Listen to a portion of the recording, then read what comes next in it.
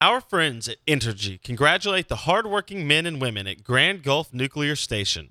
In addition to powering Mississippi homes and businesses with clean, low-cost energy, Grand Gulf plays an important role as an economic driver in our state. Thank you for strengthening our communities, and congratulations on your record-setting production. The carbon-free energy from Grand Gulf will power a brighter future for generations to come. Entergy. We power life. Interesting. Okay.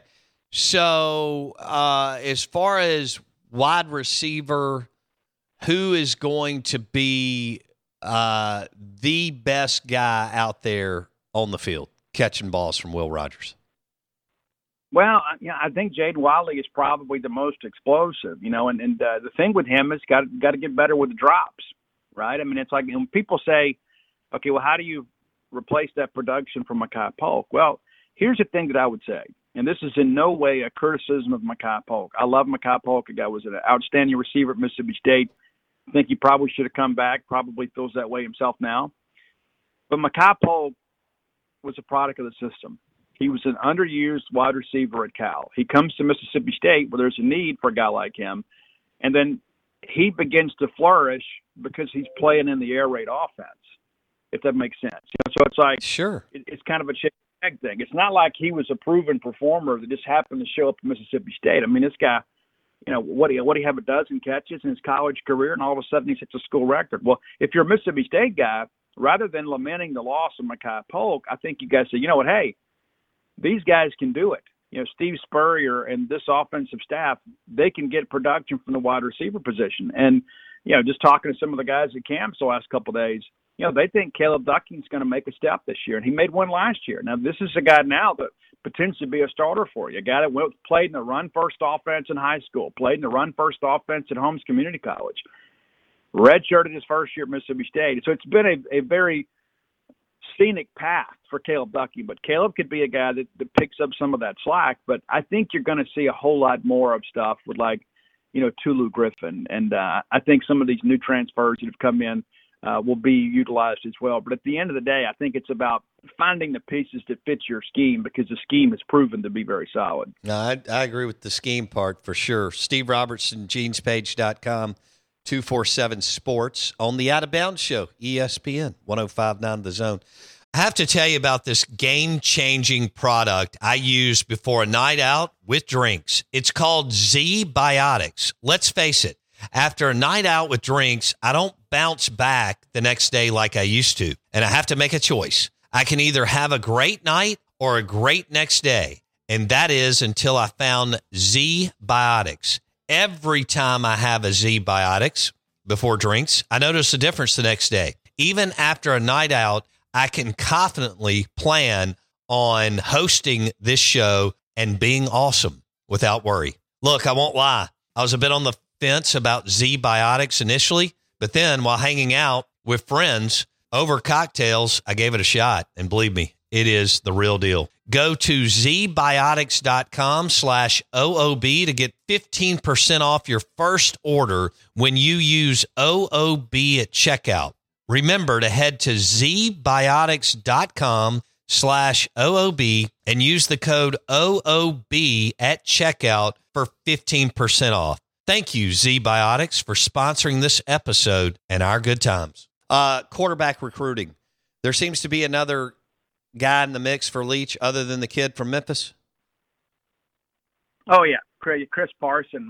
State's not going to get Brock Glenn. I think really both parties have kind of moved on there. And I think Brock Glenn will ultimately end up at Auburn. I mean, things could always change. But, State was the leader, and all of a sudden Auburn offers him a scholarship. But everybody else is kind of playing catch-up now. There's some other schools out there. Ohio State's offered him. Florida State's offered him. So Leach and company clearly were on him early and evaluated him properly, because now the guy's really blown up. But, Florida State commitment Chris Parson is a guy that visited Mississippi State unofficially here about 10 days ago, took an official visit to SMU. He's at Ravenwood High School there in Tennessee. Grandparents in Starkville, dads from Pascagoula, a lot of connections there. But, again, it's still probably too early to call. He's supposed to make some sort of announcement at the Elite 11 at the end of the month. He's unhappy with Florida State. They told him initially when he committed he would be the only quarterback in his class. Now they're looking to sign two. He's unhappy about that. While he hadn't decommitted yet, there has been a fracture within that relationship. Now, he may get to Elite 11 and say, you know what, I've always wanted to be a Seminole. I'll make the best of this, not scared to compete. Or he may announce he's reopening things. But Mississippi State has really prioritized him as a quarterback. And right now, I would say he is the guy. And I don't think they offer another guy until they know what he's going to do. Wow. All right. Some people were expecting a run on commitments. I mean, they got a few. But coming out of camps, there's some more. Grade the recruiting right now, because some people thought that there were 3 to 4 more that should have been committed. Steve? Well, I think there's probably some guys out there that actually have committed and hadn't announced yet. Okay, and let's just call that an educated opinion. But also too, there's some guys too that I think came into the weekend, had they had a great camp showing, would probably have been pushed for a commitment. They didn't, so maybe you want to continue to evaluate those guys. There were a couple of guys that I was really excited to see that even when I saw them, I was like, they're okay. Well, that's the thing. Okay gets you 5 and 7 and 6 and 6. I mean, I think we've graduated as a program to the point we don't just have to go take an okay guy, and maybe you watch that guy develop over his senior year. Maybe it lights a fire under him. It's like, hey, I came to Mississippi State and I was hoping to commit, and they weren't ready to take me. And so you can take that one of two ways. Well, I need to go somewhere else, or I need to go show these guys they're wrong about me. But I like the commitment so far. You got 7 so far. I like the group. I think it's going to be a very Mississippi-centric class. I think it should be. It's a good class, bordering on a really good class. I don't know that it's a great class because I don't know that we have the headliners. The one guy that I keep going back to, and we've had this discussion before, is Isaac Smith at Itawamba Agricultural High School. That guy's an NFL guy. Get Perkins at Raleigh, that's an NFL guy. So State and Ole Miss could potentially split those guys. But if you're Mississippi State, you can't lose them both. You got to go get one or two of those guys. And you think about the linebackers in the state this year. It was a pretty good year for linebackers last year. It's a really good year for linebackers this year. And that's the thing that I think about. You got to start stacking these classes in certain personnel groups to kind of get yourself up to a point where you're not riding that roller coaster of up and down due to talent cycles. And so I like what they've done so far. Need to get some more wide receivers. There are none in the class, and you're looking to take 4. But I think once you get the quarterback position established, you'll see a run on wide receivers. But again, I think State's in a good position right now. Just got to keep working. What about a guy like Jalen Abram from Oak Grove? Abram. Yeah, he pronounces it. Yeah, and actually has some. Go ahead. He's not even rated, and that just kills your class. He plays at a big program. He's 6'2", 180. He's got good size. What are the expectations for his rating at some point in the next 4 or 5 months?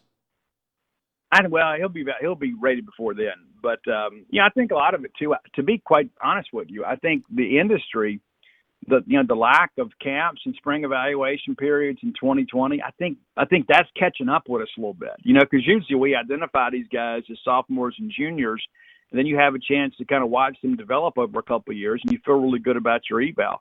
But we didn't get a chance to see many of these guys, and there were some states around where you couldn't even go to high school games in 2020.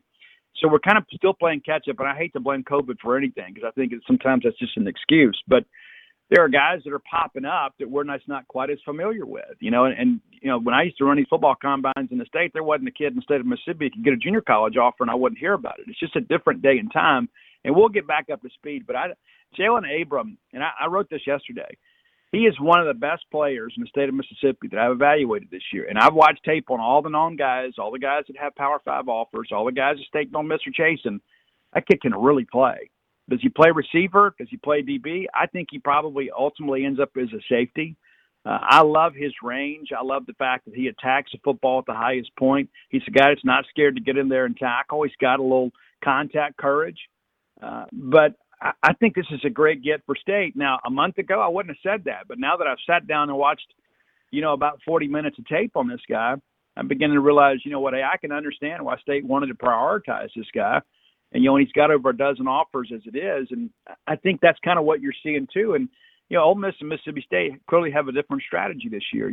Kiffin, those guys, There's a lot of discussion. They're going to probably sign about half of their class from the portal.